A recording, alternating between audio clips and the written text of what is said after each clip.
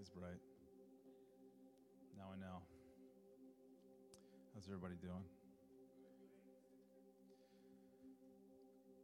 I've had a few weeks to look forward to this. This is somewhat of a new environment for me. I have gotten up and prayed and shared different things, but as far as preaching a sermon, that's not something I've done before.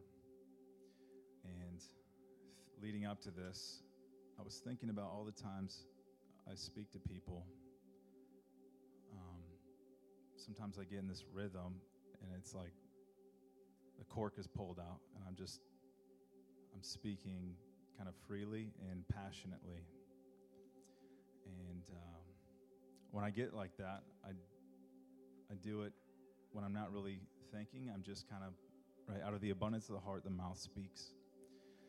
And I'm thinking, I don't want to be an expert at this. I just want to have an abundant heart. I'm just realizing more and more, especially this past year, the more I put in to myself as far as sowing with the word, prayer, and stuff, that all things that I think I have so much room to grow. I know I do. It's just, you get a harvest out of that. And so tonight, I started to make an outline of what is, what the Lord's been speaking to me, and I just realized I have a lot of stuff here. So I'm going to do my best to keep things together, but really, the Holy Spirit overrides anything I have to say, right? If there's anything I say that you actually receive and there's fruit with it, it's spirit to spirit. And so I don't have to depend on myself. And the more I was in my head leading up to this, it just brought anxiousness. And I don't like that. I don't have time for that. None of you have time for anxiousness. Be anxious for nothing. It's a command from Jesus. And so I'm going to pray real quick before we start. And I just ask everybody to agree. Father, I just thank you for open ears to the Spirit, open hearts. I just pray that you would anoint my words with your heart, that what you want to speak to your people would be spoken freely, Lord, that you would take every bit of this, the moments ahead, wherever you want it to go, and that everybody here would receive something, even if it's only a single word or a phrase that just touches them, that's you communicating to them, that something that I'm totally unaware of, Lord. I just thank you for doing that tonight. And I thank you for just clearing every distraction, Lord. So we love you, we thank you, we worship you. In Jesus' name, amen. So there's a few things I want to share, and they kind of have to do with just where we're at in this prophetic timeline, where we're at in this day and age,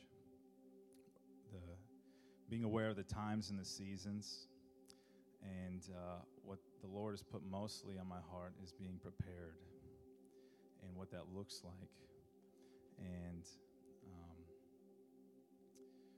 we're stepping into awakening. I think, to me, that's clear, it's obvious, but I realize sometimes I make assumptions about where people are as far as their perspective. Sometimes we get so wrapped up in our lives or just small matters, the micro things of life. We're missing the macro, and we can't do that in this time. It's a really significant time. We need the micro revelation and the macro revelation. We need to see things detailed with a microscope, and we also need to see it with a 30,000-foot view, because that's how God sees things, the big and the small. And I think that's one thing he helps me to steward is the little picture in context of the big picture. And so I want to share some of the things the Lord has been speaking to me about that. And it might be kind of here and there. But, I read the words of Jesus, and, he jumped around a lot. So I feel like I have permission. And I'm also kind of winging it. But Holy Spirit's with me. So, I was thinking like one of my I pray sometimes like, Lord, humble me. And I'm like, this would be a really bad time for him to answer that prayer. And then I'm also really thankful because he could. And I have people here who love me. I could fall on my face, and it wouldn't make any difference. They'd be here for me. So that's good. It's it's so refreshing, and it's what the world needs is family. So the other thing I was thinking is, with all these things I want to share, we live in the day and age where you can find, every teaching on everything on YouTube, like the Holy Spirit, speaking in tongues, giving, the courts of heaven, anything you want from any voice you want. You think about in the days of the early church, like people were, the Macedonians were just anxious to get Paul to come, and just desperate for a word from the man of God. And now, like, we're so fattened by everything, and it's good in a sense, but we just we have so much. One thing I was thinking, like, what do I have that can't already be found? And the first thing is my testimony. And I haven't really shared it publicly. I've only shared bits and pieces with people I'm in relationship with.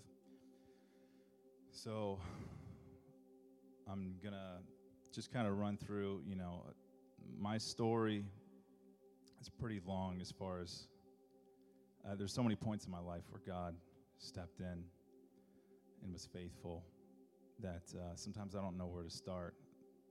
But really what it comes down to is I grew up, from my very first memory, I grew up knowing Jesus. I knew who he was, and I loved him when I was little. And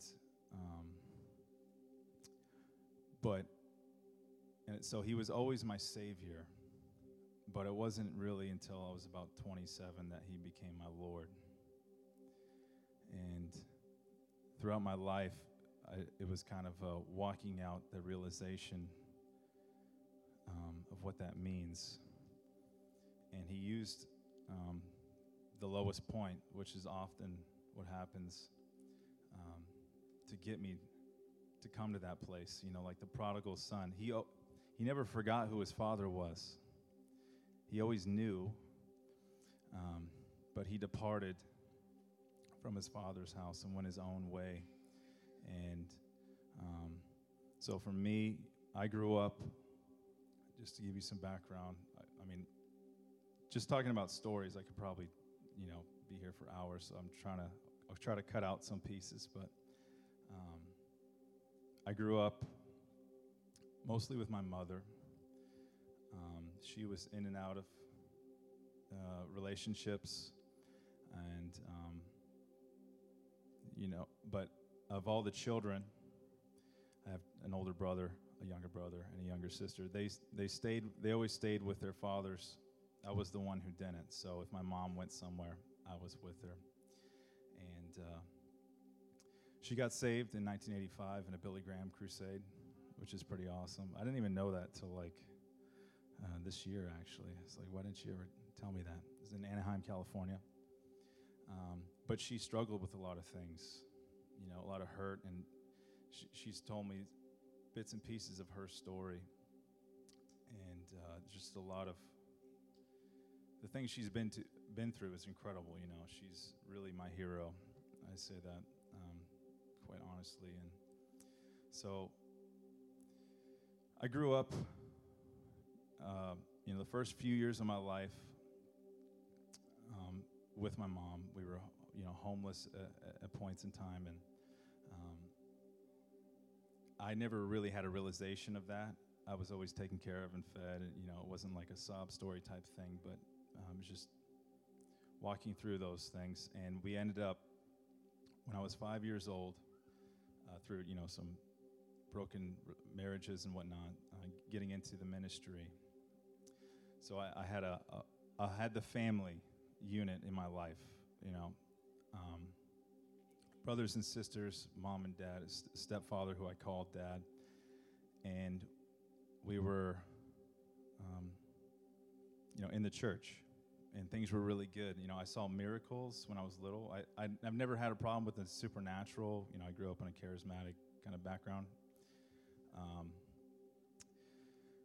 saw miracles. My little brother, for example, he drank antifreeze when he was 3 years old, and he was supposed to die, and he was miraculously healed in the hospital. I got in a car accident with my mother. We rolled into a ditch. When I was 4, I didn't have a seatbelt. I didn't have a scratch on me. This man picked us up, took us home. My mom believes he was an angel, and I believe he was too. She asked him where he was from, and he said, "Over yonder." He was this redhead man. And years later, she had a conversation telling the story to one of her friends, and she had the same type of experience in a car accident. A red-handed man, a red-haired man from over yonder. When I was 8 years old, we were leaving church one time, and we were pulling out of a gas station. I remember the night perfectly, from like going to church to leaving to what we got at the gas station. And I remember I was really sleepy. We got in the car. It was 7 of us in a Pontiac Grand Am. So there's only 5 seats in a Pontiac Grand Am. I was sitting on the lap of someone else. I didn't have my seatbelt on. We were rear-ended. The woman who rear-ended us used to be my babysitter. She was going 80 to 85 miles per hour. We were going 25. So we went airborne into a cornfield, essentially. And I just remember an explosion of sound and noise and screaming, and I can even still smell the smell, like from the accident now. And I woke up. Well, first that happened, and I saw a bright, just like this actually, these bright lights, or a bright light, like a kind of golden amber light, and some people, some figures, silhouettes, like you're lying down on a surgical table around the light. And they were looking at me, and they were saying something. And I woke up, and I was outside of the vehicle, sitting on my mother's lap. And then the ambulance pulled up, right? And so I don't know how I got out of the car, but I believe the angelic 100% was there. And I didn't have anything wrong with me. I didn't even have a concussion. I went home the same night. And everybody in the car survived. We had Polaroid pictures of the car, and the police report, and everybody's like, no one should have survived this, but God's hand was there. And these moments, there's a lot of these moments in my life, and I just look at how faithful He is. Even in moments when I was completely disobedient. The thing about grace is we serve a omnipresent, omniscient God who's in all points in time. Sometimes we have this relationship where we see Him in the now, but we forget that He's also in our tomorrow. And He's in our yesterday. And His grace, the depths of His grace, of the redemptive power, it's so far beyond what we really realize. And anyways, so that happened, and these became great testimonies, and we were really thriving in the church in the 90s. You know, things were happening, and I was just kind of along for the ride as an 8-year-old and really enjoying being in family, even though there was, you know, a lot of problems with my mother and stepfather. And around 1999, my stepfather at the time, he wanted to take a job in a different state. So we were living in Montana, and he wanted to take a job in Oregon. And what had happened was he had some stuff that he needed to repent of, and there was grace there for that, but he wanted to run away with the family. And for me, as an 8-year-old, hearing that we might move, I was just excited for a new place. So I didn't really know what was going on, but what had happened in this process, because we were really active in the church and there was accountability and whatnot, we had a Native American pastor come to our house, and he was in tears, just weeping. And he said, it was a dream or a vision. And he said, if you leave with your family, speaking to my stepfather, it won't go well for you. And it wasn't like a curse. It was like a warning. Like, don't do this. And what had happened was he did not receive that well. He really just got angry. He left. And this is also a testimony of what happens when the father is not in line with God in the home, what can happen. So we all packed up and we went to Oregon. And within about 6 months, my parents were getting divorced. My stepbrother got paralyzed in a car accident from the chest down, and his wife left him. They had a 2-year-old, I think, at the time, 1 or 2-year-old. My stepsister got pregnant at 13 years old. My mom backslid, fell into alcoholism. My stepfather kind of departed from the faith completely. Me and my brothers were separated. My younger brother went with his dad. And my mom, she just had to work, so we were kind of left on our own. And me, I was 10 years old at the time. I took it probably worse than anybody else. When you're that age and you know God is real, and you don't know much else, it's just really confusing. And it just brings up questions that you don't have answers for, because the people that were giving you answers before are now doing things you know aren't right. Like, I knew my mom shouldn't be drinking. Like, I felt like there was times when I was in middle school, I felt like more of a Christian than she did. Just like, so that event set off this pattern. You think about like the consequences of disobedience. We look at the apple, or not the apple, the fruit rather, in the garden, and then that paralleled like in my own testimony, and I know different testimonies as well. Just from that one event, it just set this ripple effect through the rest of my life up until I was about 26, 27 years old, of just destruction in different ways. I got involved with alcohol around high school, and never stopped believing in God. I was always a Christian. I always would confess that if asked, but I started hanging out with, when you lose your father too, or the father figure, you end up grasping for that somewhere else. And I was doing that mostly in my friends. And so I would mostly stay out of trouble. But when I was getting out of high school, fast forward, a lot of these things started to catch up with me. So my background is, I was in the Navy for 8.5 years. I was in the submarine force. And so I left high school. How much time am I taking here? Okay. I'm trying to be mindful. I left high school because I was just, at this point, my mom is in another marriage, the one that my little sister came out of, and it was a really toxic environment at the house, and I was just kind of like, I don't need to be here type thing, typical teen angst. I know better than everybody else.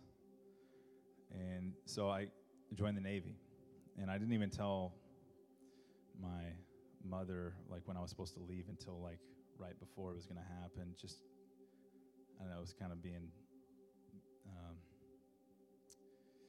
vindictive, but because I just, I was angry inside about different things. And so when I leave for the Navy, you take someone like myself who's just doesn't really know where to look for, a role model. Who had role models and they failed in different ways. You kind of just go to the next best thing, and then taking with that, addictions and stuff. And in the Navy and the military, I've met tons of Christians, but I can count on one hand how many I personally met, were really, like, what I would say, submitted to the Lord, because it's an environment. It can be difficult in that environment. I went to a school in Connecticut for submarine school for a year, and you think you have what's mostly 18 to 24-year-olds with a guaranteed paycheck, and all males, because it's, the submarine force at the time was all male, and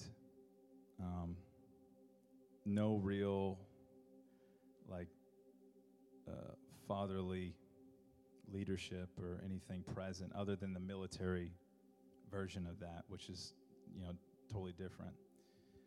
And so it's an environment for people to just get wrapped into stuff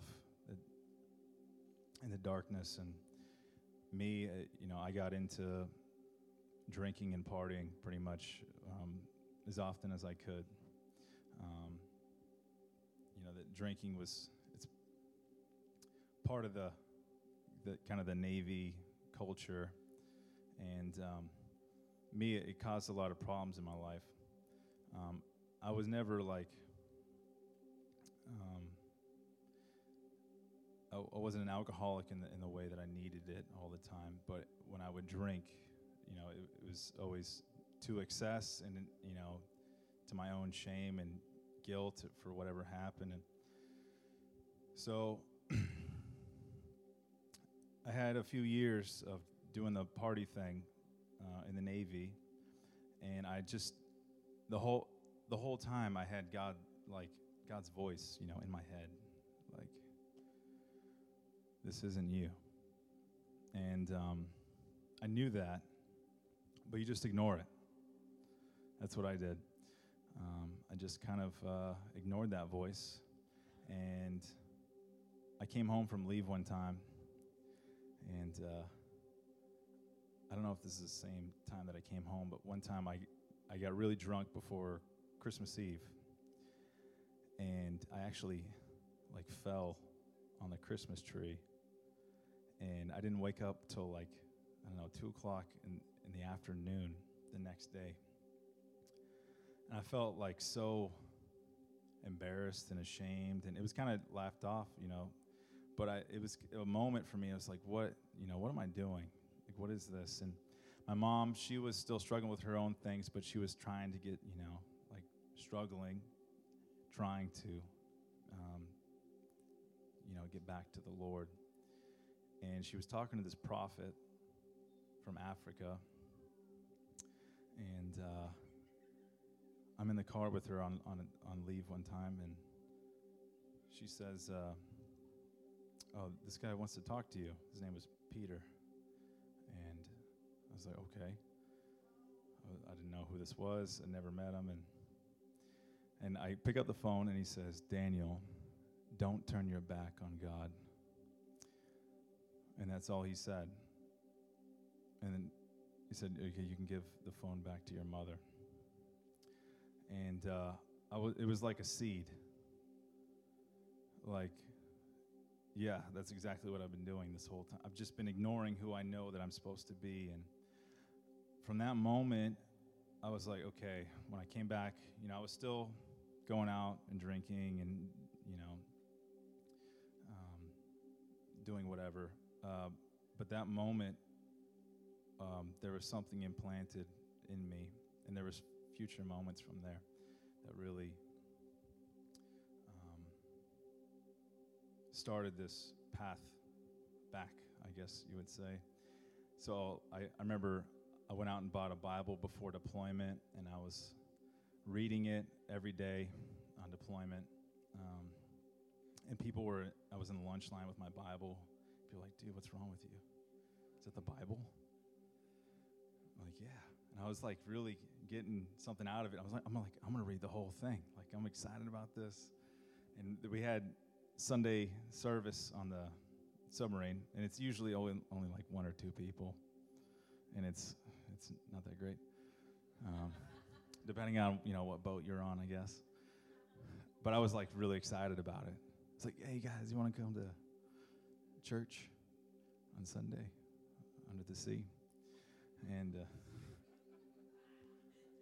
there was all these things I was like reading in the Word, and I was like, I want to talk to somebody about this. Like, what, why are the tribes of Israel in Genesis not the same as Revelation? Like, what's going on there? And people were like, I don't know what to tell you. Just not passionate at all. Just kind of, checking the box for their Christianity. So the zeal was like coming to me. I was like, and I saw myself on this path. Like, no, I'm departing from this life. And I didn't expect to share this much of my testimony, so it might affect the rest of the message. But I'm just going to leave that as it is. So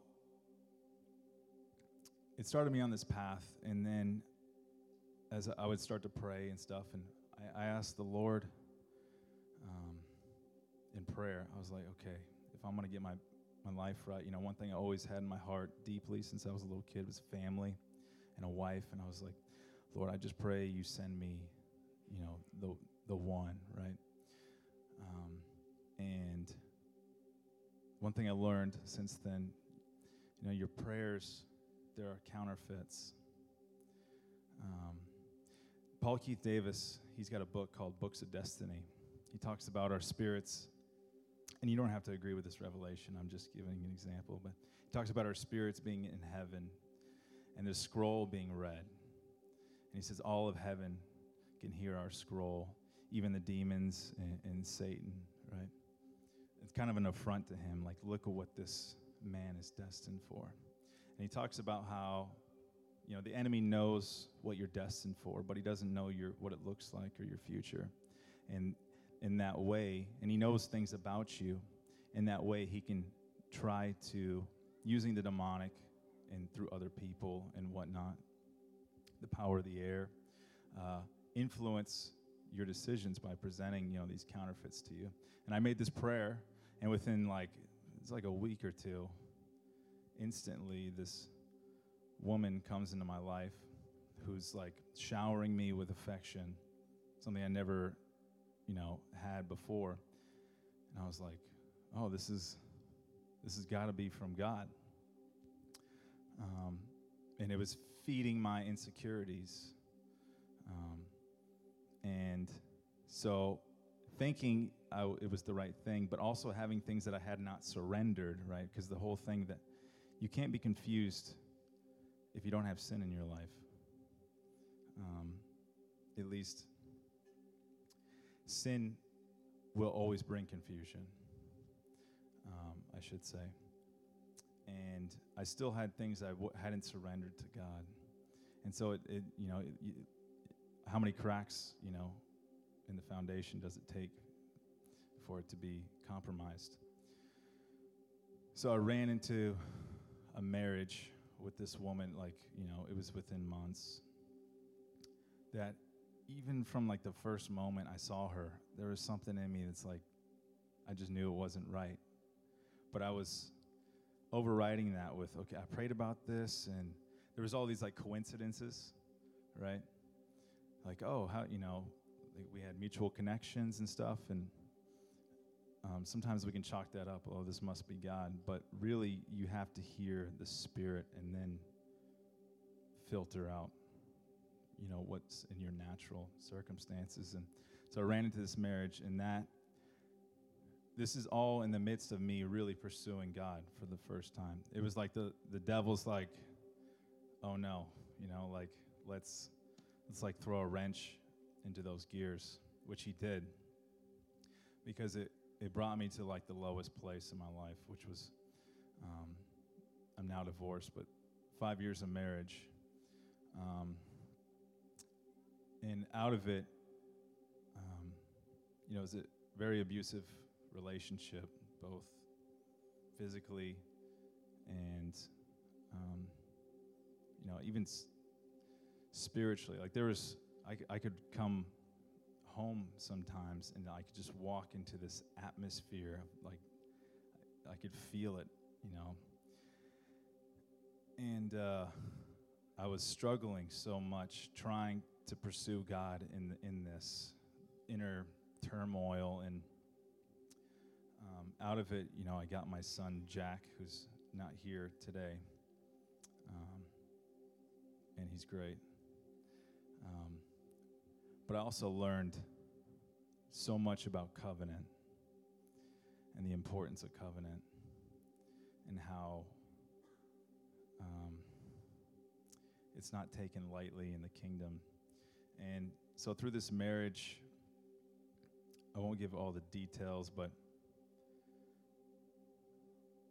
towards things coming to the end, really, in March of 2016, I found myself in a holding cell, basically a jail cell, under the New London County Courthouse in Connecticut. And I was wearing someone else's clothes because I had to change out of my military uniform. And I'm standing there, and I'm like, I'm not supposed to be here. And I was just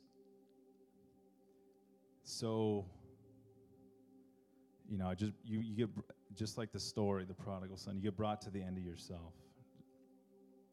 And I've listened to testimonies of people talk about visitations to hell, and they say the one thing that everybody says when they come to hell is, I'm not supposed to be here, which is true, because it was created for the devil and his angels. It wasn't created for man.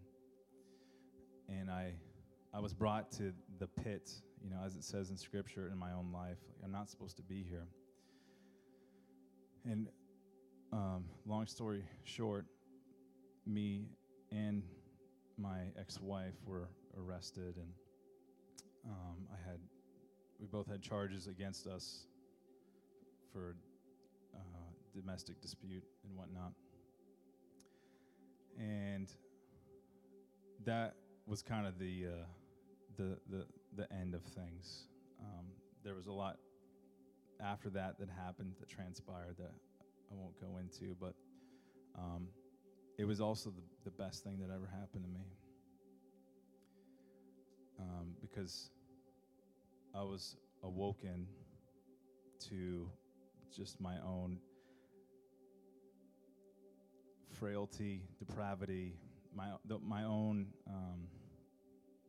You can't depend on yourself, You can't do it your way. And I just kind of realized that for the first time. So I'm in a barracks room. We're separated at this point, and charges were dropped through the court, and we're trying to figure out what we're going to do. And I'm reading this book by John Bevere called Driven by Eternity. Anybody read that book, by the way? One person. It's a really, two people. It's a really good book. That's a book, like, if someone wants it, like, I'll buy it for you. Except, don't everybody raise their hand. That book changed my life. And if I reread it now, it wouldn't have the same impact. But that book, it put, like, the fear of the Lord in me. It gave me a revelation of eternity, which is kind of what I want to talk about. I'm here, so. And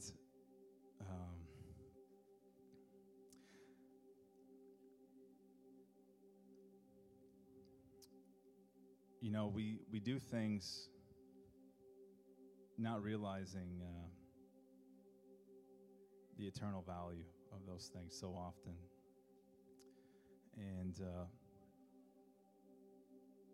I think that's one thing we need more of in our lives now, especially. Like, and I'll continue with my testimony, but these are days where we don't have a day to waste. I feel like these are days where we can't take a day off from God. We have to have an eternal perspective on everything, like not just on how important it is to be consecrated and pursuing the Lord, but how valuable the little things you do are. And Bob Jones, the prophet, he talks about this revelation he received from the Lord about the fruit of the Spirit. And he talks about, and you don't have to agree with this either, but I believe he's onto something. He says the fruit of the Spirit is the only gift you can give God. Right. So think about giving a gift to God, who everything is His. Right. All things are His. All things are His servants. He holds together the universe by the word of His power. And one thing He can't have without our partnership is the fruit of the Spirit. We can give Him something that it takes our own free will to partner with that. And that's so valuable. And the fruit of the Spirit is not signs and wonders or prophecy or even souls or ministries, or it's actually heart postures and love, joy, peace, patience, kindness, gentleness, faithfulness, self-control. Is that all of them? I did pretty good. Thank you, Holy Spirit. You can do those. You can do a lot of those while you're sitting in traffic. I'm serious. We don't think, and I'm talking about eternal perspective, you don't think of it that way. You can give God an eternal gift in traffic. And actually, during this sermon, some of you have been giving Him something of eternal value. Patience.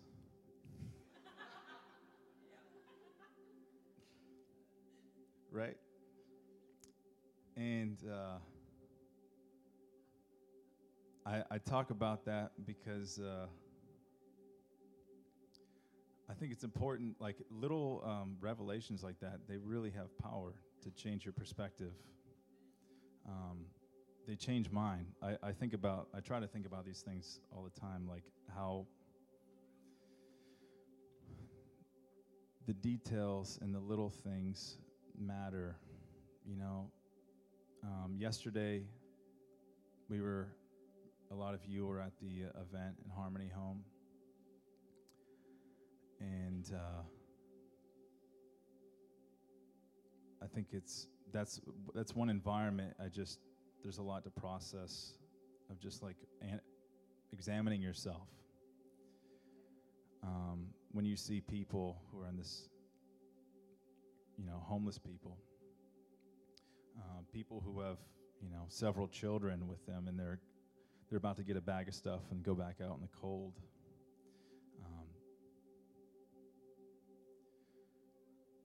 It's a good time to examine your own heart, what is your response to those people? And mine, I see so much room for me to expand, to receive God's heart in times like that. Like,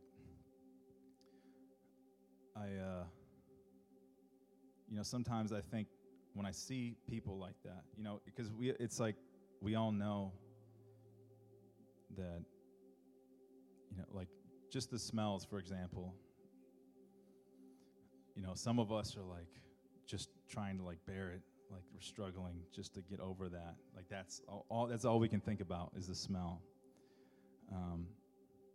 or whatever it is, the things that offend the soul.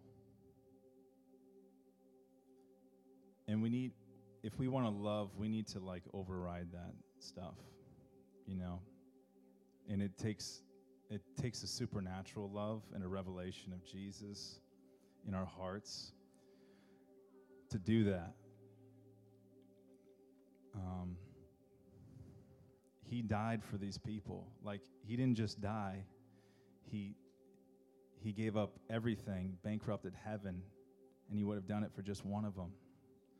And I'm like, man, personally, I'm like, I want to be branded with that reality. Because I think sometimes I look at people that are in situations like this, and not just homeless people, but just unbelievers or whoever. Like, man, if they would just get their act together and follow Jesus, things would, work out so much better. But I'm not realizing the fact, and my attitude is placing me, without me even realizing it, above them. Right? Oh, because I have Jesus, and they don't. When really, I'm not seeing that I have been given a grace that they don't have.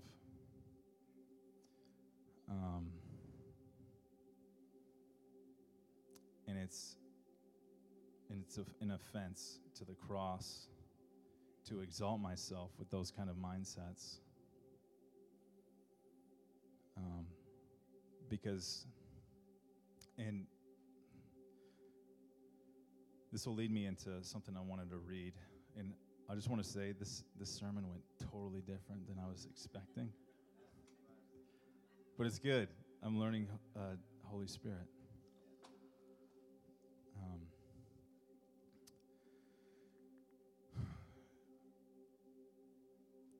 If we want to be the people that we're called to be in the days ahead, right? I was talking about the prophetic perspective of where we're at. It says they will be known for their love for each other. Harvest is here. Reinhard Bonnke just passed away yesterday.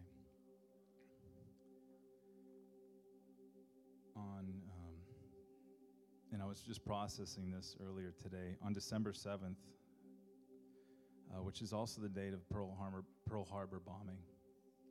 And that bombing was actually the event that caused us to enter into the war. We went into the war today in 1941 from an unprovoked attack. And was thinking about that, like, Lord, what's the significance? And I was thinking about the fact that realizing we are at war, you know, there are all these prophetic things about harvest and souls and the glory and power of God moving through his people. All of those wonderful things that are prophesied are because there's a response of darkness.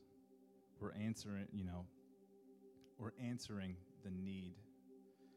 Why would God save his greatest grace, through all the generations for the end unless it was needed the most? And I think we're stepping into some of those things as far as in the world around us.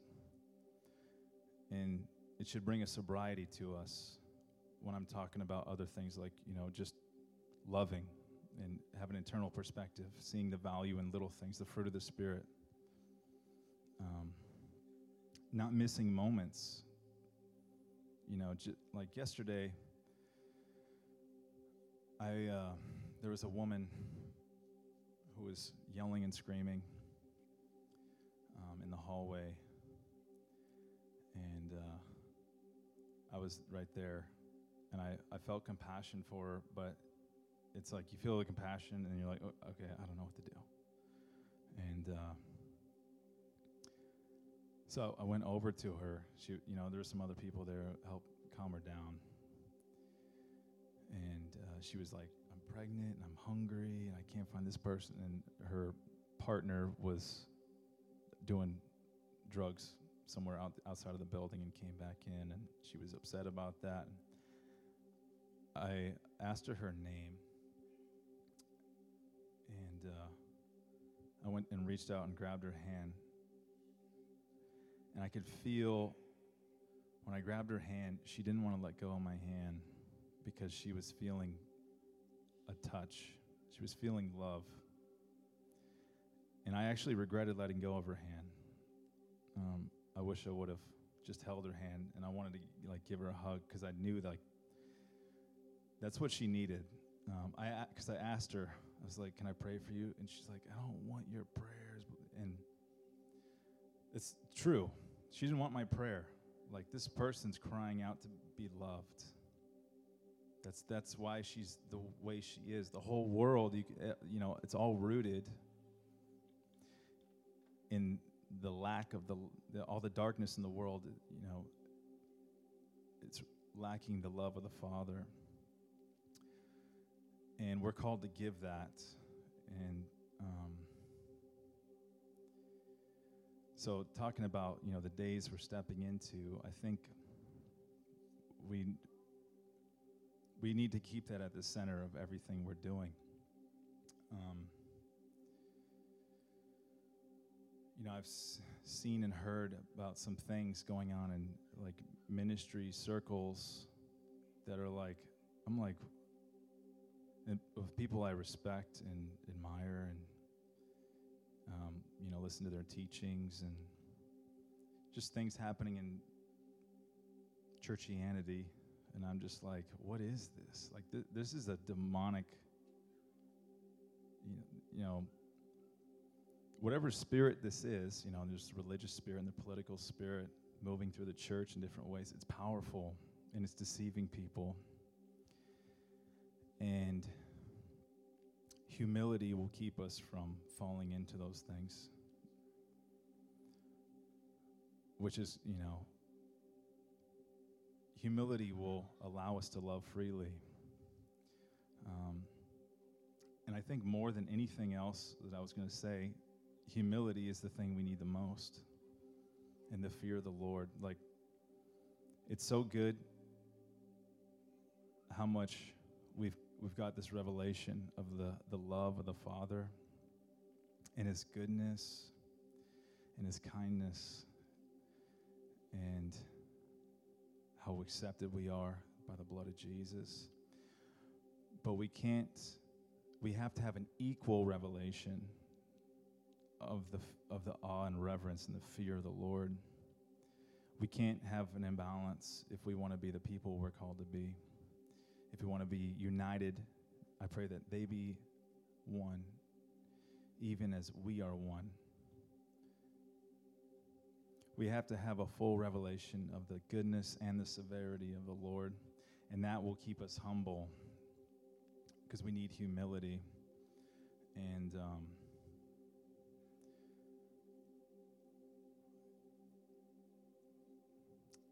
I think without it, we can't even think that we have it. You know, it's that thing of we have to be dependent. Like we need the wound in our hip, like Jacob, to realize we can't run the race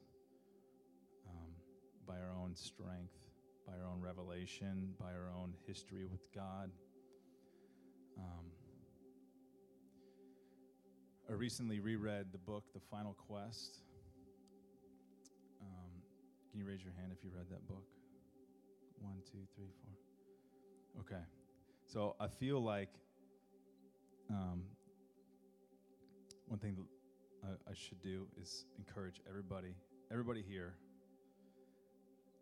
should read The Final Quest by Rick Joyner.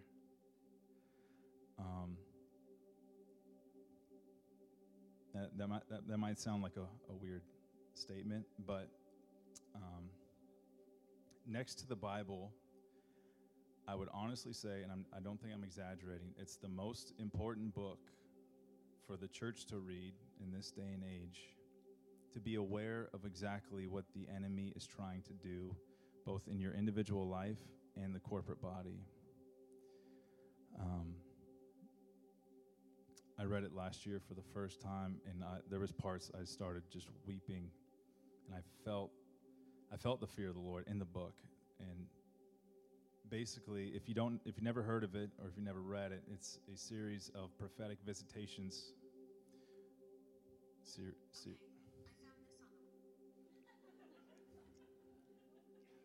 Of course. So it's written by Rick Joyner, and from Morning Star, and it's a series of prophetic revelations, visitations, and dreams over a few years that he had with God, where he was taken to this end times battle,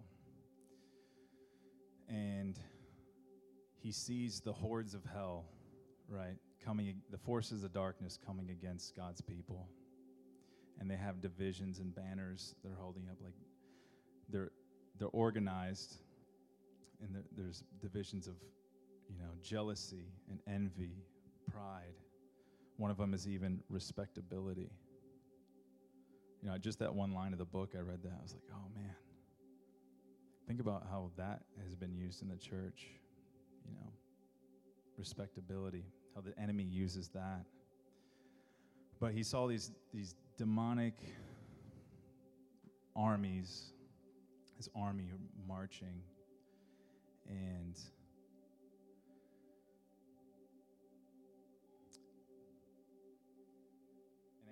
as he got closer, what's going on here? Sorry. Oh, it's my computer. I didn't really need this computer up here, did I?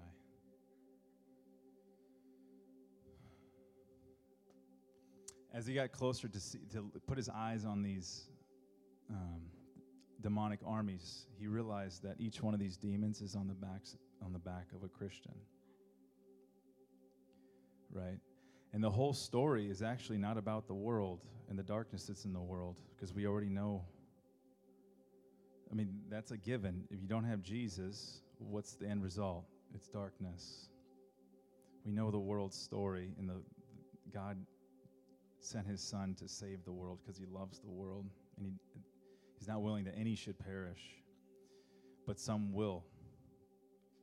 And so he sees that the real darkness was really being pushed by these demonic forces on the backs of Christians.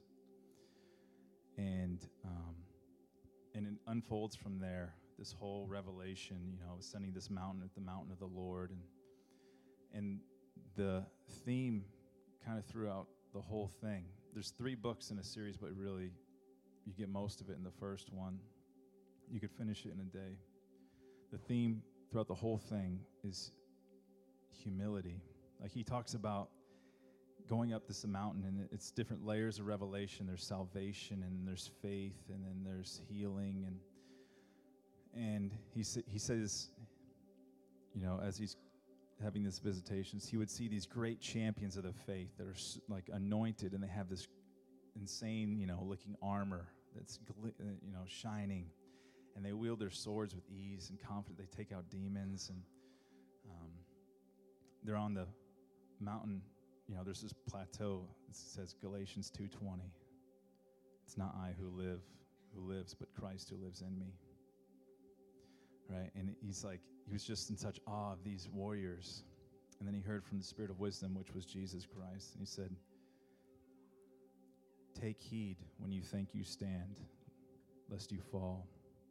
Because he said, even those anointed champions, generals, could fall. And he was given this cloak of humility. It was his like brown rag put over him. And then his eyes were open to all these other armies that no one else was seeing. Even these champions, right, of the faith, they didn't have their eyes to see this. They were blinded to it. And the only thing that allowed him to see that was humility. It's the only shortcut in the kingdom. And I'm thinking, like, if I want to be prepared to what I see ahead, what we see ahead, we can't get away from that.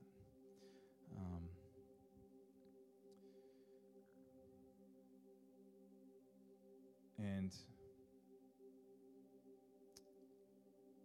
so, firstly, I want to end that with saying, if you read the book, you'll thank me later. But read your Bible before anything. I'm sharing that because I know the book will bless every single one of you if you do read it. And I feel like it's a message for the church. You know, it's a prophetic word. Heed the words of the prophets and you shall prosper, right? 1 Chronicles 20:20. We're entering into 2020. We're entering into harvest. I think that's part of why Reinhard Bonnke in the last month.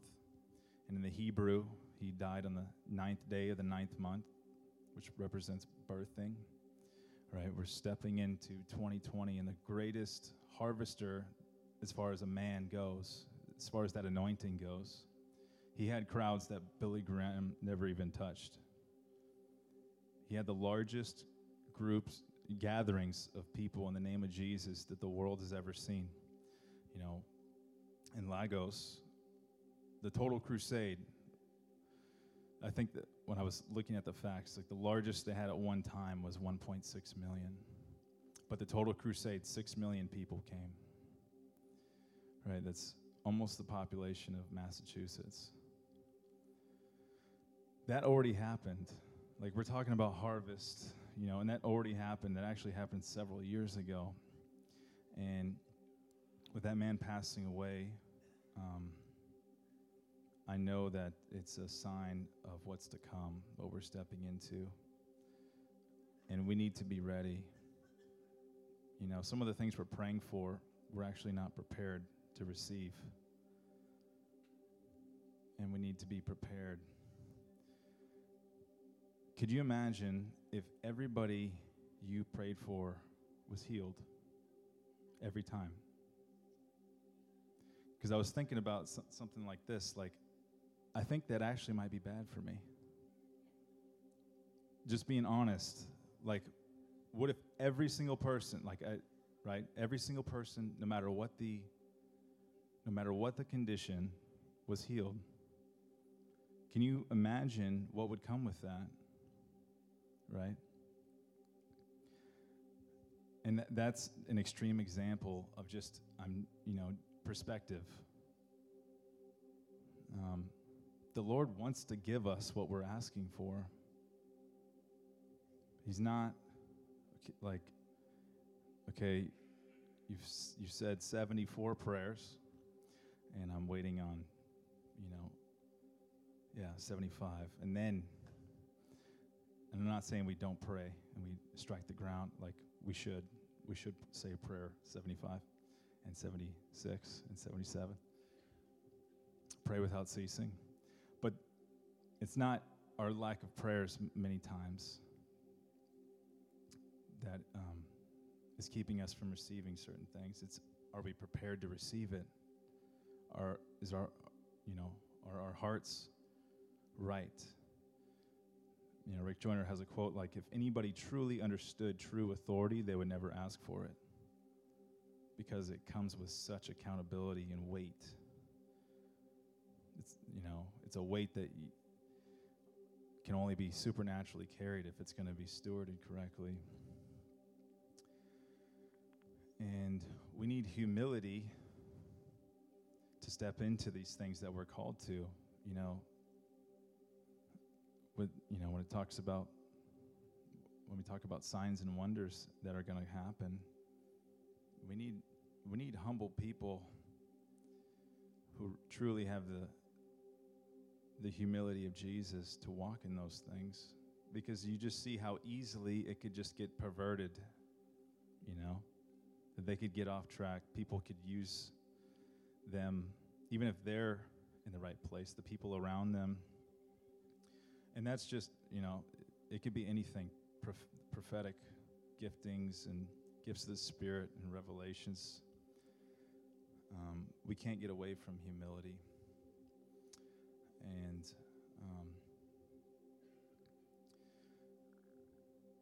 so one thing I wanted to close with is I wanted to read something, because it seems like humility kind of ended up being the theme of my talk here.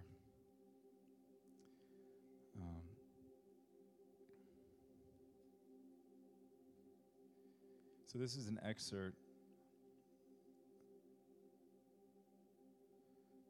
from the book I just mentioned.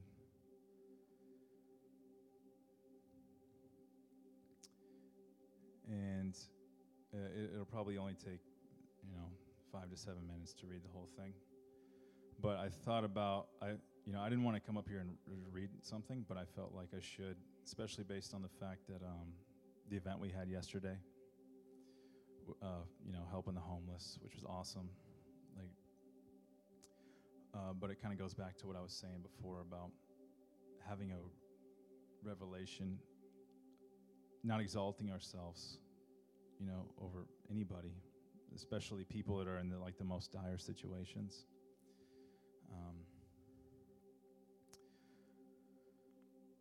So what I'm going to read, it's called, the portion of the book, it's about a man named Angelo. And just to give you background,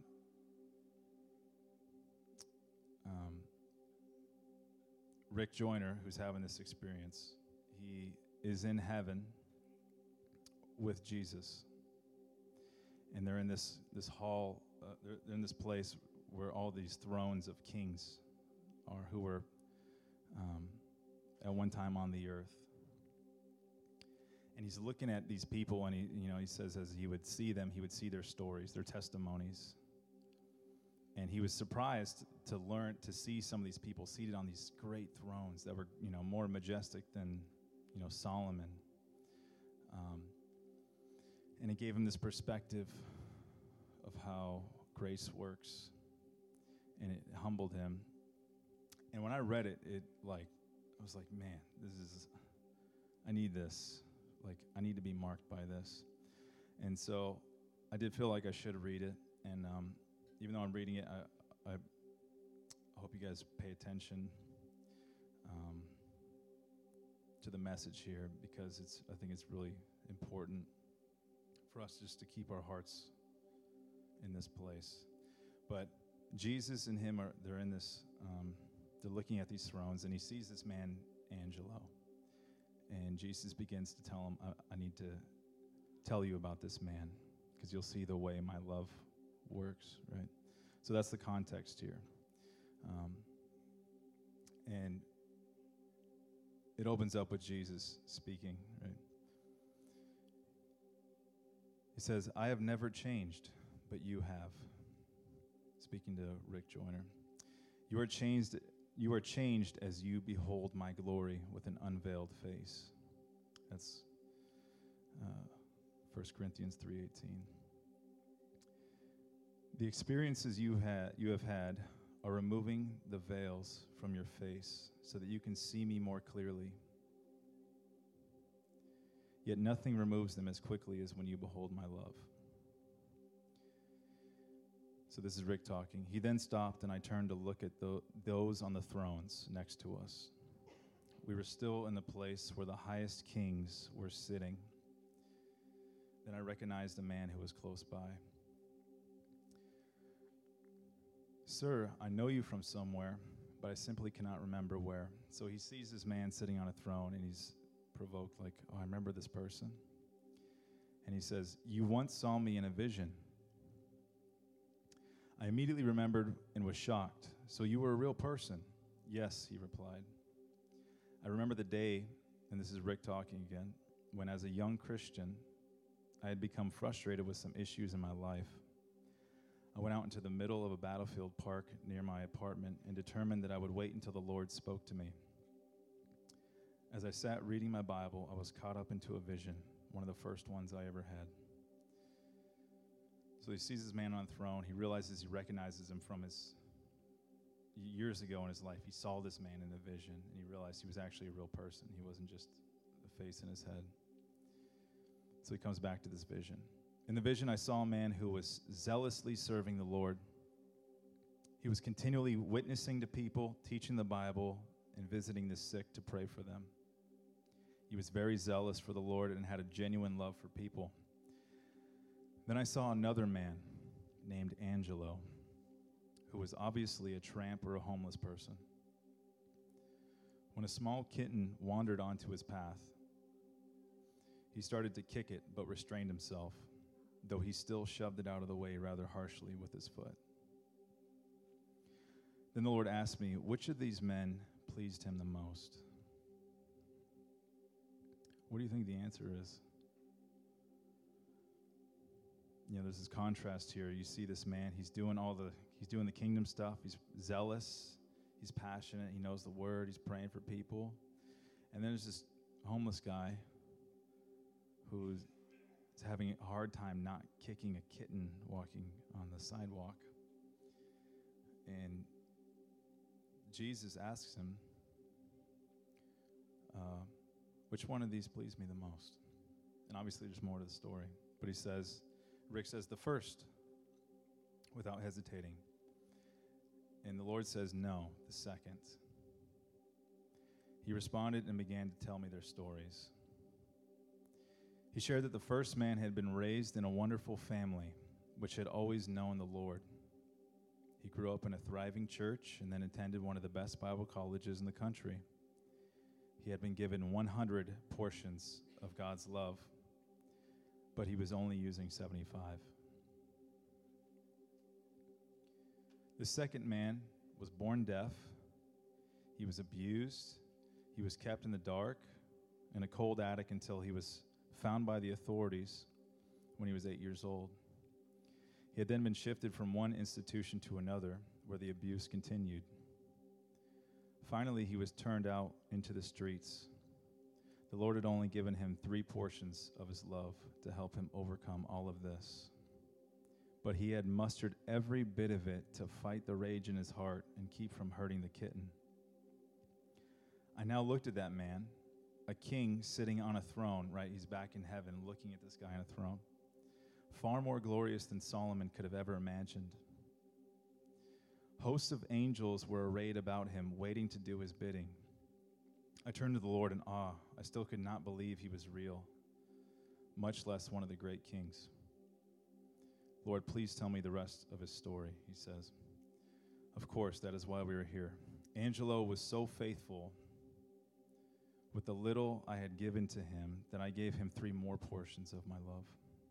He used all of that to quit stealing. He almost starved. But he refused to take anything that was not his. He bought his food with what he could make collecting bottles, and occasionally he found someone who would let him do his yard work, or let him do yard work, rather. He didn't have a yard. He's homeless. Angelo could not hear, but he had learned to read, so I sent him a gospel tract. As he read it, the Spirit opened his heart, and he gave his life to me. I again doubled the portions of my love to him, and he faithfully used all of them. He wanted to share with me with others, but he cannot speak. Even though he lived in such poverty, he started spending over half of everything he made on gospel tracts to give out on street corners. How many did he lead you to? So Rick is getting the story. He's asking him, how many people did he lead to Jesus? And he said he was thinking that it would have been multitudes for him to be sitting with kings in heaven. And the Lord says one. In order to encourage him, I let him lead a dying alcoholic to me. It encouraged him so much that he would have stood in that corner for many more years just to bring another soul to repentance. But all of heaven was entreating me to bring him here quickly, and I too wanted him to receive his reward. And he's processing this. He says, but what did Angelo do to become a king here? He was faithful with all that he was given. He overcame all until he became like me, and he died a martyr. But what did he overcome, and how was he martyred? He overcame the world with my love. Very few have overcome so much with so little. Many of my people dwell in homes with conveniences that kings would have envied just a century ago. That's pretty much all of us here. Yet they do not appreciate them. Angelo, on the other hand, would so appreciate even a cardboard box on a cold night that he would turn it into a glorious temple of my presence. Angelo began to love everyone and everything. He would rejoice more over an apple than some of my people do over a great feast. He was faithful with all that I gave him, even though it was not very much compared to what I gave others, including you. I showed him to you in a vision because you passed by him many times. We're talking about a real person, too. This isn't just an allegory.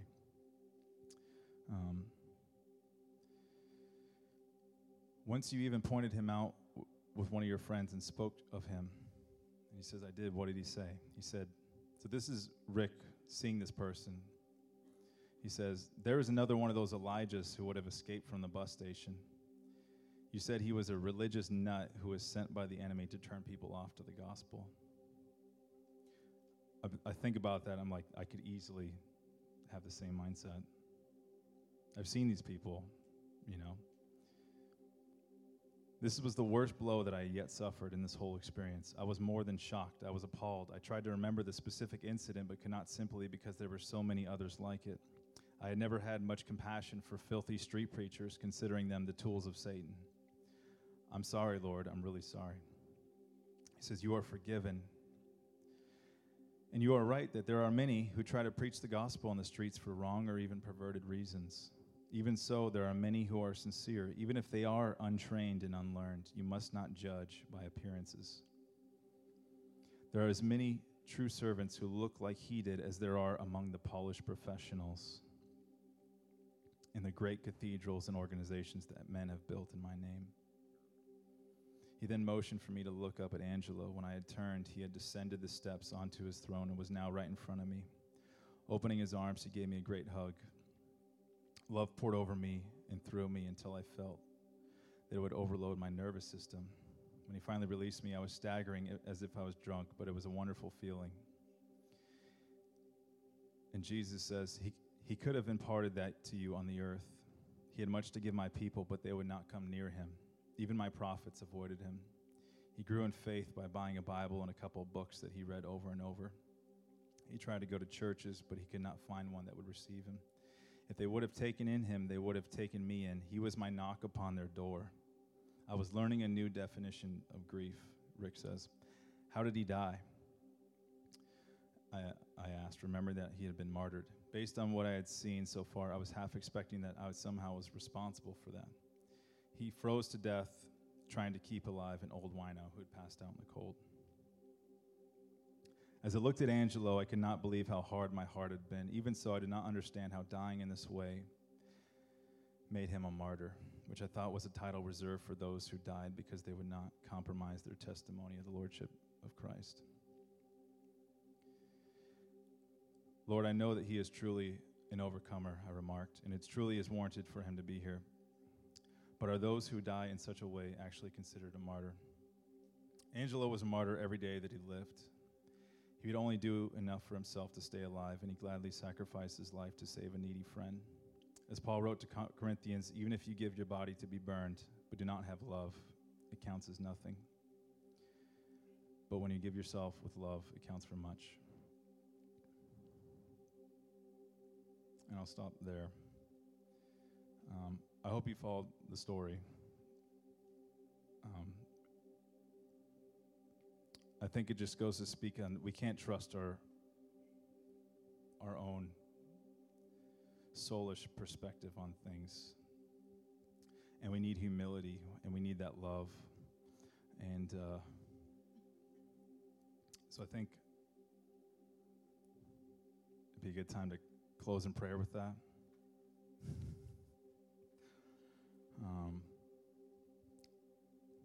Firstly, thank you, everybody, for giving me grace to speak and do something that I don't normally do.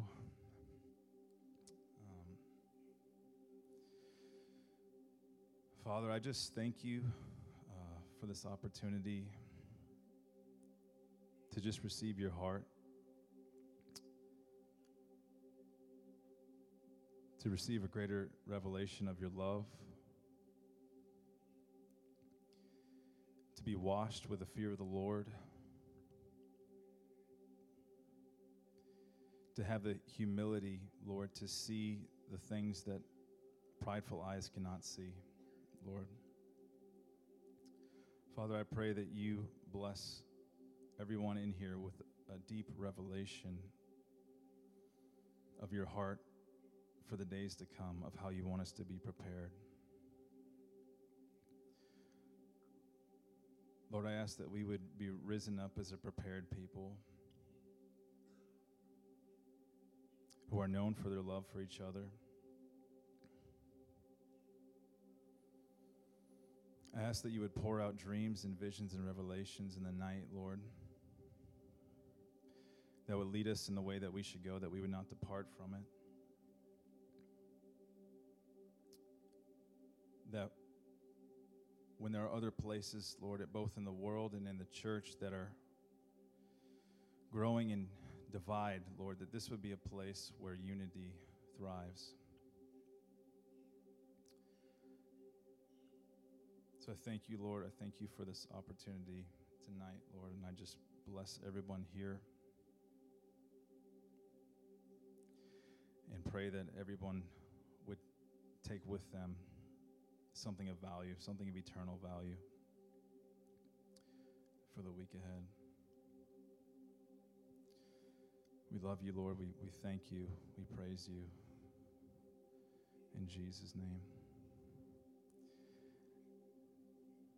Amen. So, at this point,